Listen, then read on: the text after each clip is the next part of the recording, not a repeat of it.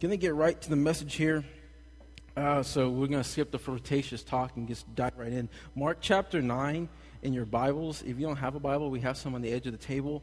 Edge of the seat. I've said table since day one that we've ever started this church. It's just sorry, ADD today. At the edge of your seat, we have Bibles, and if you can't get to that, if you log on to our Facebook page, some of the scriptures that we're going to be reading today are posted on our Facebook page.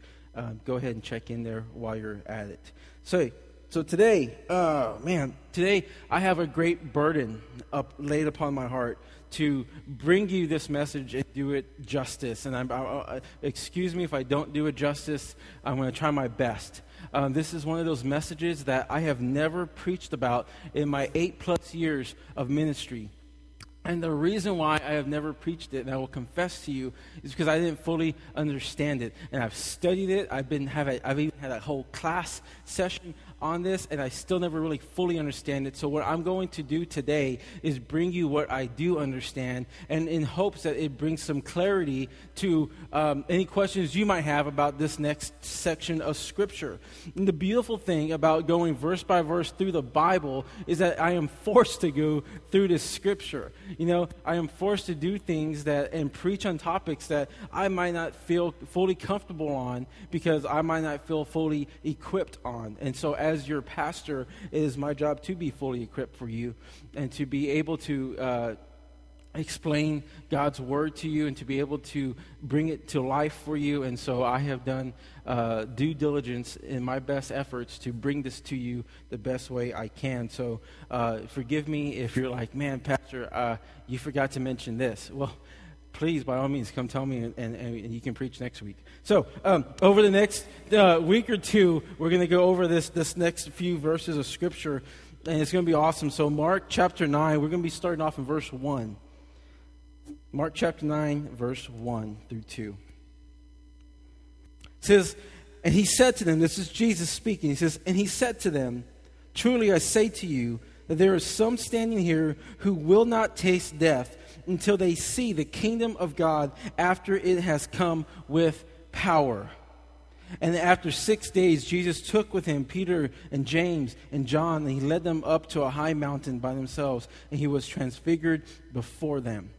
Now, what Jesus is talking about here in the first part of this text, verse 1, many people will believe that he's talking about the second coming. He's saying that when I come back to earth, that you're going to see power and glory. But that's not what he's talking about here. He is foreshadowing and kind of setting up a preview to what is the next line in the Scripture. And what he is saying is this. He's saying to his disciples, some of you, out of the 12 of you, are going to not die before you see the kingdom and the glory of God right before your eyes. And so it leads into the next series of events, which is where he takes Peter, James, and John, his 3 homeboys, and he takes them up the mountain, this mountain that they're standing by, and up upon that mountain in front of him, he reveals something to them. He is transfigured in front of him. This is the story of the transfiguration. Then that word alone kind of freaks me out because that's a big word. That's a $5 word. Y'all say it with me, transfiguration. Transfiguration. Good. Y'all just paid $5 to say that word. The transfiguration is the Greek word metamorpho. Y'all say that word, metamorpho.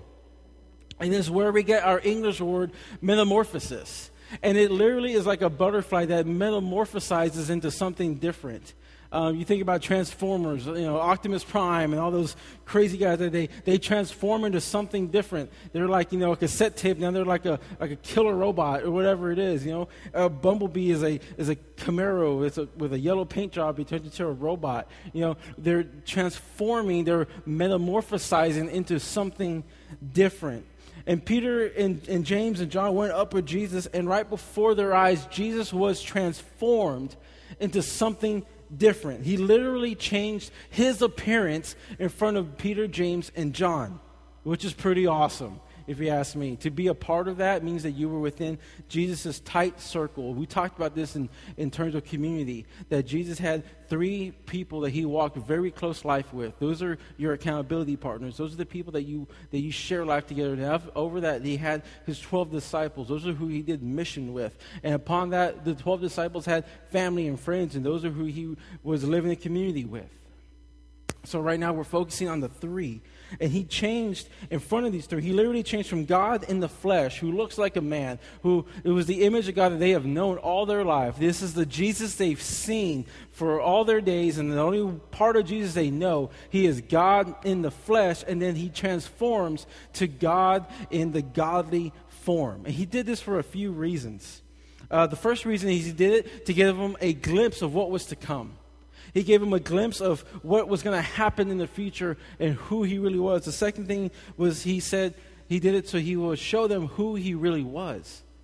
Now, the disciples had heard that he was God, and they believed it, that he wasn't just a carpenter from Nazareth. They knew that he was God because Peter even believed it and confessed it earlier in chapter 8. Remember that a couple weeks ago?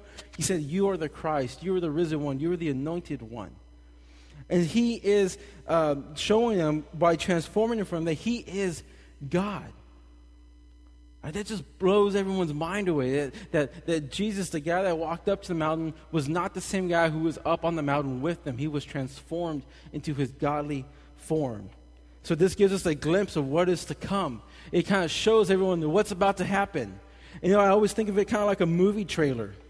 Like when I'm talking about, like when you go to the movies and you're sitting in the movies and you sit next to your wife or your date, whoever you're with, and you sit in the movies, or even with your bros. How many of y'all go to the movie with your bros, right?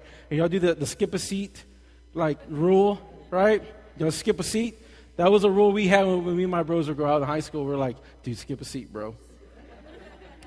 Arm length. You put the popcorn on one side, and you're in there, right? And you're in the movie, and here comes this awesome trailer for something big, right? Here comes this trailer that just, rains down, and it's even better than the movie you went to watch, and it's just like, wow, what do you say whenever you watch that trailer? You lean over like, I'm going to go watch that movie. Like, I got to see that movie. Like, or you see stuff like, man, that's going to be good. Man, that's going to be so good. Like, oh, man, I got goosebumps, Like, that's so cool. What the one that did it for me recently was the Jurassic World movie trailer, because I grew up on Jurassic Park. I grew up in that era where Jurassic Park was like ruling the earth back in like the early 90s. And I remember, just being so into it as a kid, and, the T-Rex, and like his vision is based on movement, like stuff like that. I was like all into that. And so after part 1, we were like, after part 2, we were like, oh man, that sucked. And then after part 3, we were like, dude, rock, but after part 3, we thought it was over, right? How many of you guys before a year ago thought that, they're going to make another Jurassic Park? We're like, no, most of those actors, Sam Neill is gone, and, those actors aren't even around anymore. Like, they're not going to do it, But they did. And then I remember watching the previews for Jurassic World on Super Bowl Sunday, like the big main trailer, and there's Chris Pratt coming out, right? And it's like, like it's an understanding. He's with the Velociraptors and just going around. And I remember, them going through the woods on the trans, and when they get up to the park, the doors open. And it's like, oh, this is happening, right? And they're showing scenes of like, a giant, great white shark being eaten by some sea monster, prehistoric monster. And, there's like all these crazy cool things. The rides are there and the tours are there. And it's like, oh, this is so great. And then comes, the drama in the movie. There's a created monster type dinosaur that's like attacking everyone. It's on the loose. And like, then it starts getting real good. And we're like excited about the movie, right? But the last scene of the trailer is what got me going, right? Because it shows Chris Pratt, on his dirt bike with the Raptors following with him, and they're going to go kick some butt. They're going to go do something, right? And you're like, what's going on? I'm into it, right? Those type of movie trailers do it for us. Star Wars did it for us, right? When you saw Darth Maul for the first time. Y'all don't know if you guys are Star Wars nuts like I am, but he comes out, right? And at the end of the trailer, like we thought, at the end of it was the speculation that George Lucas was going to do more Star Wars, right? But when he starts doing episode 1, and there's Darth Maul, right? And he shoots out the lightsaber, like, oh, right? And then he goes, zoom, and it shows out the other side. It's like a double-sided lightsaber. Like, dude, that is so cool. These trailers do it for us. These trailers do it for us, They excite your heart. They get you going. You see, you guys get excited. You just think, man, Darth Maul, man, so I wish he wouldn't have got chopped in half. Like, some of you people are thinking, like, man, this guy is a nerd. Star Wars, Jurassic, whatever. I don't care. I like it, But this is exactly what he is doing.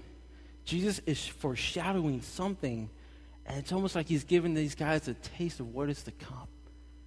And these guys are going to react in a crazy way. We're going to get into that. He revealed two things about himself to us and to the disciples when he was transfigured. The first thing he revealed was that he was not just man. He was not just a man made of flesh, but he was God in the flesh. It says, Colossians 2:9 says, "For in him the whole fullness of deity dwells bodily." So Jesus was fully God and fully man. He wasn't 50% and 50% or 75% and 25%. He was 100% and 100%. And that's hard to wrap our mind around, but he really literally was fully God and fully man. And some of you people say, wait, well, how was Jesus so perfect? And some of you say, well, he was fully God. Yeah, but he was also fully man. So while Jesus was ultimately perfect, and we can say he was fully God, but he is also sinful in nature because he is fully man, but he was able to overcome that sin and be a guide for us to overcome sin because he is also fully God. So he is fully God and fully man. He's 100% of both. And as if the miracles that he did weren't enough to prove that, he goes and gets transfigured in front of these guys. The second thing that he reveals to us upon the transfiguration is that through Jesus, we can regain the deepest longings of our hearts. The deepest longings of our hearts. And I'll break that down. Let's just keep reading. This is verse 2. It says, after 6 days, Jesus took with him Peter and James and John, and he led them up on the mountain high by themselves. And he was transfigured before them. Verse 3. And his clothes became radiantly, intensely white. And no one on earth could bleach like them. Could bleach them. The first thing Mark is explaining here about Jesus is that he is wearing really, really white clothes. You're like, okay, good. That's good for him.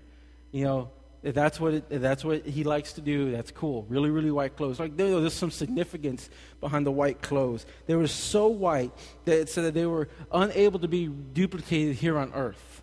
That's how white they were. White is also known as a biblical symbol for purity and holiness.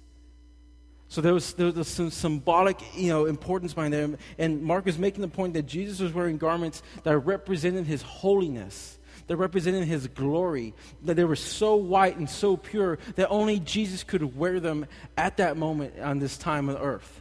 That there was no one on earth who could do this. There was no one who could make garments this white. I'm sorry, Clorox, you can't do it. It's not going to, you can't shout out stains. You're not like the Smurfs that can keep their shoes white when they're running around on the grass. They have to, no thing on earth could be as white as what Jesus was wearing here. Later on, it's stuck in their mind so much that one of the guys that was up there on the mountain, John, wrote a little book called Revelation a few years later when he was stuck on some island. And he's out there and he's writing, and he says this in Revelation 7:9. He says, after this I looked and behold a great multitude that no one could number, from every nation, from all tribes and all people and all languages, standing before the throne and before the Lamb, were clothed in white robes with palm branches at their hands. So this is the same type of white that we are all going to have when we get to heaven. But we can't have it here on earth, but we can get to it when we're in heaven. So when Jesus is wearing this type of white, he's wearing his heavenly clothes. These aren't the things that he wore when he first went up to the mountain. They became holy and pure. He was transformed into something else in front of everyone else. The other thing we see is that Jesus' face was shining like the sun. It was bright like the sun. Now, Mark doesn't talk too much about this because if you guys remember, Mark is one of those cut-to-the-chase kind of guys. We always say that about Mark, that is the other Gospels are like this long. Mark said everything that these people said in like this right here. He was the man's man of the Gospel writers. Women, they like to expand on things. Like men do it like right here, So Mark said that, but Matthew expounded a little bit more upon the transfiguration. Let's going to go over to Matthew chapter 17, verses 1 and 2. Let's go ahead and turn with me there. We're going to pick up in the same story, but under the account of Matthew. Matthew says this, and after 6 days, Jesus took with him Peter, James, and John, his brother, and led them up on a high mountain by themselves. Sounds familiar, right? Everything is going good. Everything's the same. And he was transformed before them. Everything's good here. But listen to what Matthew says. It says, and his face shone like the sun, and these clothes became white as light. His face shone like the sun, and his clothes became white as light. The word shone, or shone, is translated in the Greek word lampo. Y'all say that, lampo. Lampo, okay, which is really meaning to produce light. To produce light. Jesus' face was literally producing light off of it. It makes me think about the story of Moses when he was out and he was wandering the desert, and he walked up, and him and God had a little moment on top of a mountain, and then there was the 10 Commandments that came out of that moment, and he's up there on Mount Sinai. He's doing his thing with God, but he's up there and he makes a strange request to God. He says, Lord, show me your glory. Lord, show me your glory. This is Moses, who has just been through a lot of things with God already. Like, Moses was the guy who was protected by God when he was in the Nile. And, he was in the basket, floating the river, and then the Pharaoh's daughter found him and kept him. And so God was shielding him and protecting him ever since he was a baby.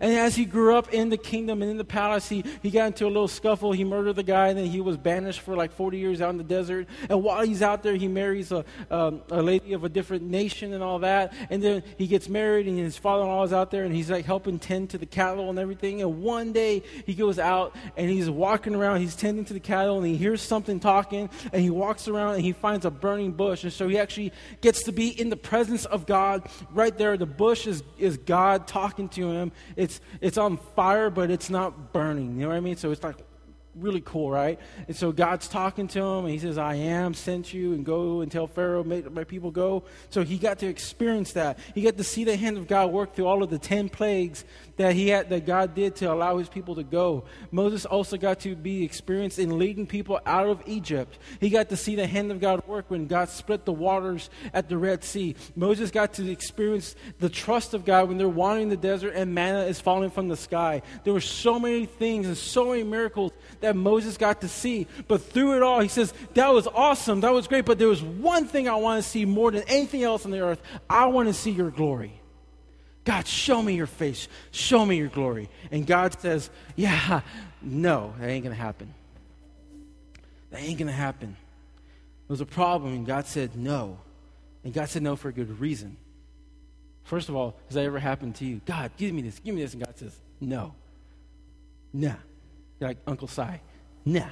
It ain't going to happen, And it says, show me your glory. And God says, no, you can't see my glory. Because if you see my glory, you're going to die. I ain't done with you yet. He says that God is so utterly glorious, so above and so pure than everything else, that if you so much as see the glory of God, you will be stricken by death. Y'all remember Old Testament stuff like that, right? And so Moses is on the mountain and says, God, show me your glory. He says, no, but check it out, because I know you want to be a part of this. I know you want to see this. Check it out. There is a cleft in the rock over there.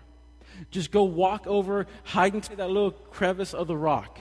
When you're there, I'm going to walk past you. I'm going to take my hand. I'm going to shield your eyes, which is pretty freaking cool if you ask me. God shielding your eyes over something. Just imagine God touching you, right? He goes, I'm going to shield your eyes, and I'm going to walk past you. And when I walk past you, I'm going to let you get a glimpse of my back. That's it. And this was so powerful to Moses, because when it happened, whenever God walked past him, he was so glorious and so bright and so pure of energy and power that when he walked past Moses, the light from God hit Moses and reflected off his face for weeks. And it was so powerful that when Moses came down the mountain with the 10 Commandments, he's like, guys, check it out, I got 10 Commandments from God. And he was so bright, they're like, whoa, Moses, put a veil on, your face is like really bright. It reflected light off his face. Moses' face reflected the light of God, much like the moon reflects the light from the sun. The moon doesn't produce light. The moon is a dark rock up in the sky. It doesn't produce light. It might be bright, but when it's bright, it is just storing the reflection of the sun and then shining it back down to earth. That's all it is. That's why sometimes the moon is full, sometimes the moon is half, sometimes it's quarter, it's in a crevice or whatever, a crescent moon, whatever. It's God's thumbnail, if you remember Angels in the Outfield. 90s kids, come on. So the moon reflects the light of God, just like Moses' face was reflecting the light, but Jesus' face was producing light, just like our sun does. He was producing the light of God. It says here in Matthew 17, verse 2, it says, he was transfigured before them, and his face shone like the sun. It was producing light, just like the sun in our atmosphere. And his clothes became white as light. It was so awesome that whenever the gospel writer John, he talks about it again, he talks about this in verse 14 of his first gospel. He says, and the word became flesh and dwelt among us. He's talking about Jesus. And we have all seen his glory. That we've all seen it. He's talking about the time when he was up on the mountain with Jesus. We saw his glory. The disciples that were up on the mountain of transfiguration got to see what Moses did not get to see. They got to see the full glory of God right before them, and yet they did not die. They got to see that Jesus was clearly revealing that he was God in front of them. And he was having a moment with them, and yet they did not die. What he also revealed is through Jesus, through him, that we can regain and capture what is the deepest longing of our hearts. He showed us upon the mountain of transfiguration that we can regain the deepest longing of our hearts. And that deepest longing is this: a face-to-face relationship with our Creator. A face-to-face relationship and embrace of our Creator.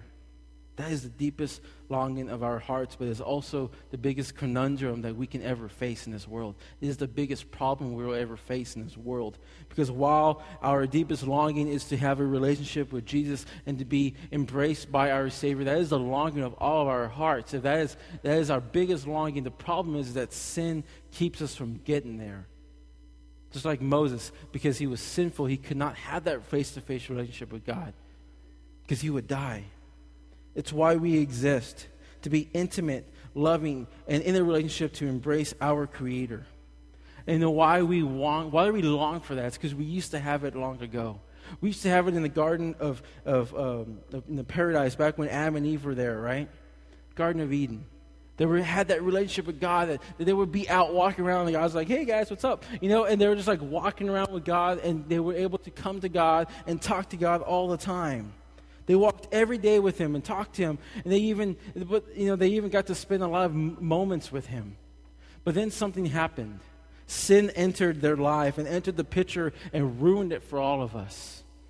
The moment that happened, all of creation was tainted from that point on. That's why babies, when they're born, everyone's like, ay, que chulo, he's so cute. But we're all born that sinful nature. That's why we don't have to teach our kids how to like be stingy with their toys. You don't have to teach your kids to lie when they're in trouble. They know it. Some of you are like, well, my kid's perfect. No, they're not. I've seen your kid. My kid's not perfect. You've seen my kids. Way far from being perfect. So the most of us here's the thing, the most of us will spend our entire life trying to fill the void that was created by sin between us and God. We spend our entire life trying to do this. And if you're honest, there is a void there in your heart. Or there was a void there. If you know Jesus, you found the way to fill that void. But majority of us will go through years and years of trying to fill the void with things that do not make sense to try to get it. Have you ever noticed that many of us long for the approval of other people? We long, you know that guy that's always like, I want to be known, I want to be accepted by everyone. Or you long for the applause of people. You all know that one person, that one guy or girl that it doesn't matter how awesome, you're sitting around a table and there's one person who's like, maybe he's like a pilot or something, or maybe he's like some type of like, ex-Army Ranger. He's like, man, back in Vietnam, and we did all this cool stuff, and it was all this stuff, and there's always that one guy that tries to one-up him. You know what I mean? He's like, yeah, well, I was hunting one day, and like, there was this rabid squirrel. And, there's always a person that tries to one-up you. Man, back when I was a Heisman Trophy winner, man, my college team was, yeah, you know what, dude? my high school team went to the playoffs. You know, like, always try to there's always someone who's looking for the applause, acceptance of people, someone who's ever, like, wanting to be noticed by people. You know that one guy in the party that's always doing something stupid just so he can get noticed by people. You know what I mean? Everything's cool. Everyone's chilling. And there's one guy who starts, like, breakdancing on the floor or something. Like, what does he want? He wants people to look at him. He's an attention grabber, you know?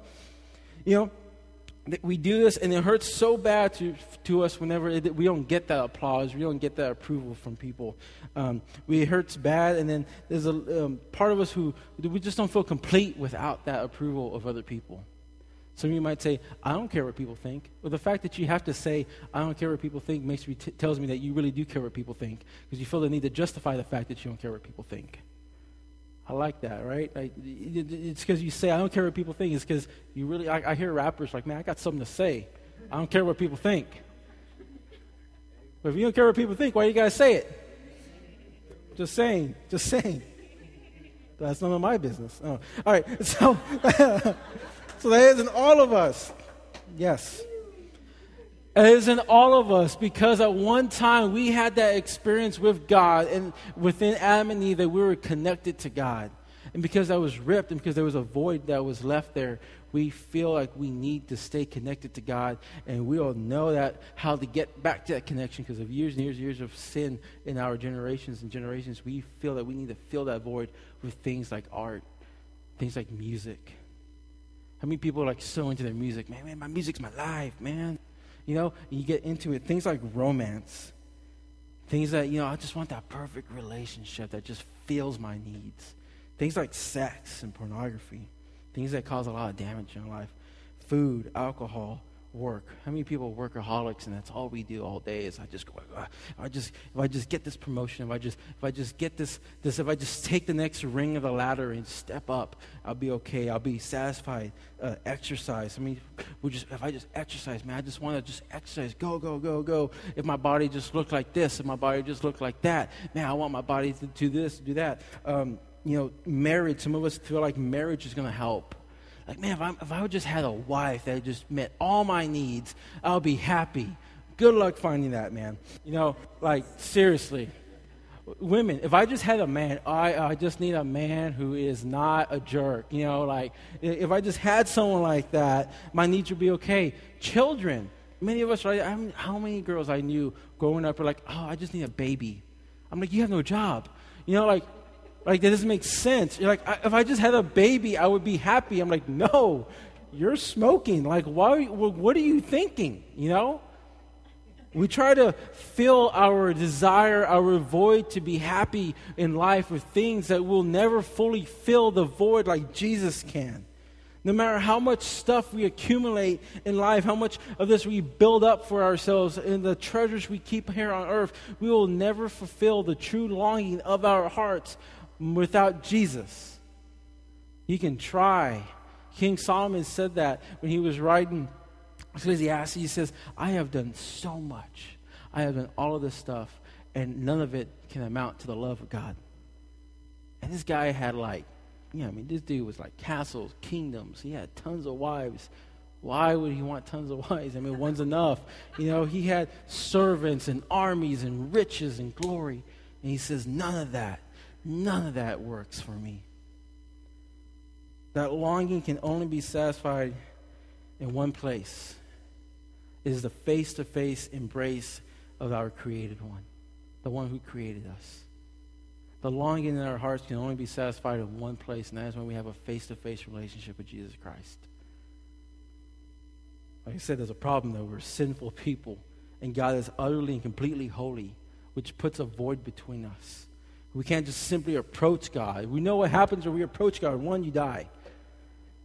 So transcendent is His majesty, and so profound is His holiness that we die even in the realm of His surroundings. Like just being in His, in His area, we die because we are so sinful in nature. There were stories in the Old Testament where people would just simply mess around with the presence of God and died. There was a story when they were transporting the Ark of the Covenant, and it started to tip over, and they were not supposed to touch it. And one guy was like, he freaked out, and he touched it, and zap, he dead. And there were so many other stories of people who came into the presence of God and they were killed, dead, because he is so holy, and there was nothing to help us transcend that barrier between us and him. When people get around the proximity of God's presence, the other thing is that when we hear his voice, we completely freak out. We completely freak out just hearing the voice of God. We were scared to death. I think about Isaiah. He had a vision, and he actually just heard the word of God. He just heard the voice of God. And in just hearing the voice of God in his life, he freaked out, and he hit the floor crying. He said this, he said, "Woe is me, for I am lost. I am a man of unclean lips." You see, when he encountered the perfect holiness of God, he immediately started to see his filthiness. He immediately started to see his need for a Savior, his need to be with that. And he started to confess things. Many reasons why we struggle with sin is because we don't confess sin.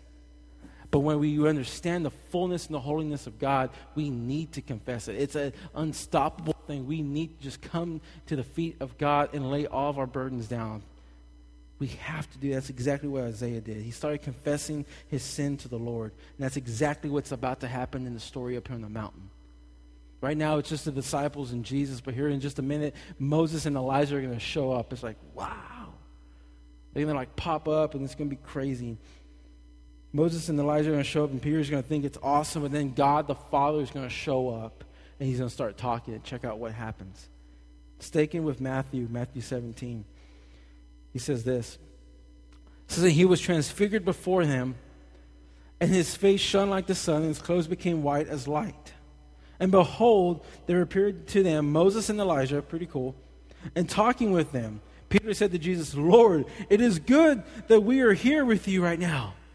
If you wish, I will make some tents here, and one of them will be for you, and one of them will be for Moses, and one of them will be for Elijah." Peter was so excited to see Moses and Elijah up in the mountain. He's like, "I'm going to build some tents. Whatever floats your boat, Peter." You know, like some of us will, Elisa didn't do a really awkward, happy dance. You know what I mean? He was so excited to see Moses and Elijah pop up with Jesus. He was so pumped up. He's like, "I'm going to build some tents." That's what we're going to do. We're going to just build some tents. How many of you guys would like the Cowboys win the Super Bowl? You go build a tent. You know, sorry, side note there. He was still speaking. I'm going to edit that part out because no one laughed. And he was still, thank you, perfect. He was still speaking. This is verse 5. He was still speaking. Behold, a bright cloud overshadowed them. This is God speaking. And a voice from the cloud said, "This is my beloved Son," which is a reference back to when Jesus got baptized. That's the only time that he said, "This is my beloved Son." So this is my beloved Son with whom I am well pleased. He was pleased when he was baptized. That's why baptism is so important. It's not something we just kind of forsake.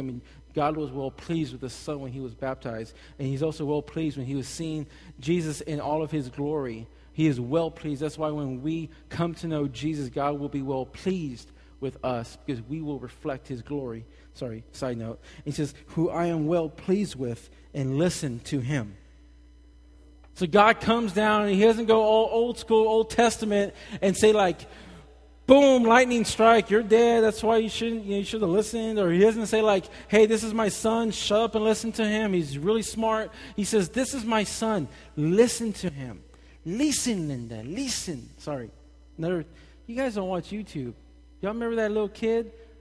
Okay, I'm sorry. Man, you guys are just finish the sermon, Felix. It's lunchtime. So God goes old school. It doesn't go old school. In fact, he comes and he says, "This is my son. Listen to him." Verse 6 says this: when the disciples heard this, they fell on their faces and were terrified. So they get the same response. Here comes God speaking to them, and they're just like Isaiah, and they fall on their face, and they're terrified. They're shivering, they're shaking, they're scared, right? Just like the way that when Isaiah, when he encountered the presence of God. And ever since Adam and Eve sinned, everyone who has ever encountered the presence of God has either been torn down to their feet in fear and trembling, or they've been killed by the presence of God because he is so holy and so pure. So for all these years, everything is it's like it's all or nothing with God. He is so pure, so holy. But these guys saw what Moses wanted to see and didn't get to see. And they saw and they heard what Isaiah heard and was terrified to do, but they did not die. Why did they not die? It's important. Everyone else has died before this. Everyone else has been terrified and just going like really upset and crazy when they even see the presence of God. But here God shows up in front of the disciples and they do not die. It's because they needed a mediator. And that mediator is Jesus. Check this out. But Jesus came and touched them, saying, "Rise and have no fear." And when they lifted their eyes, they saw no one but Jesus only.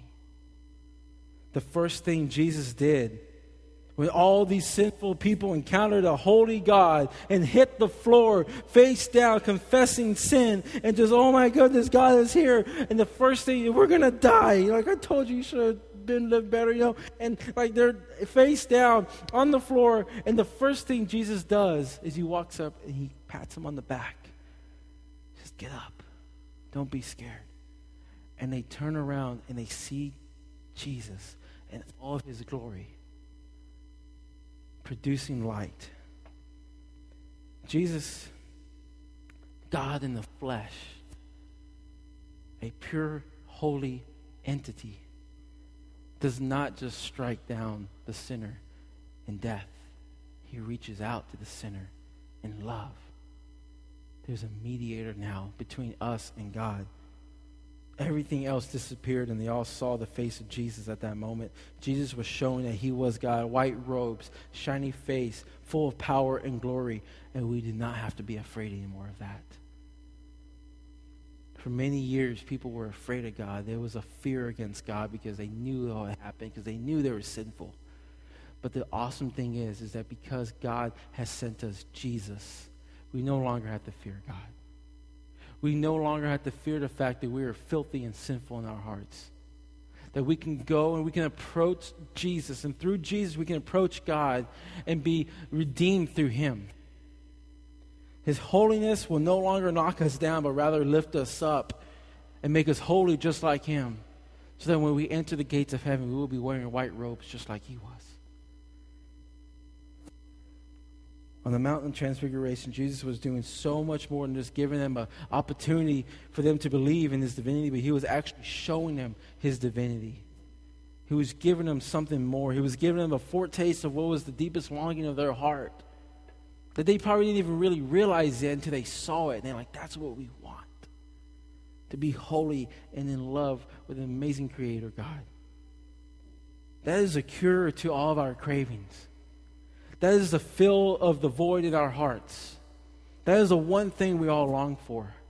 To have a relationship with a living God, to be connected in community with him, and to be redeemed by his Son. And the only way we can have that relationship with a living, pure, holy God is through Jesus Christ. So I ask you this today. Are you going to come to Jesus and run to him like crazy? Saying, God, I want to see your face. Father, I want to see your glory. And because of Jesus stepping in and being our mediator, we can now do that openly without the fear of God. We are all accepted in the arms of Jesus because he is God, because of Jesus died on the cross for us.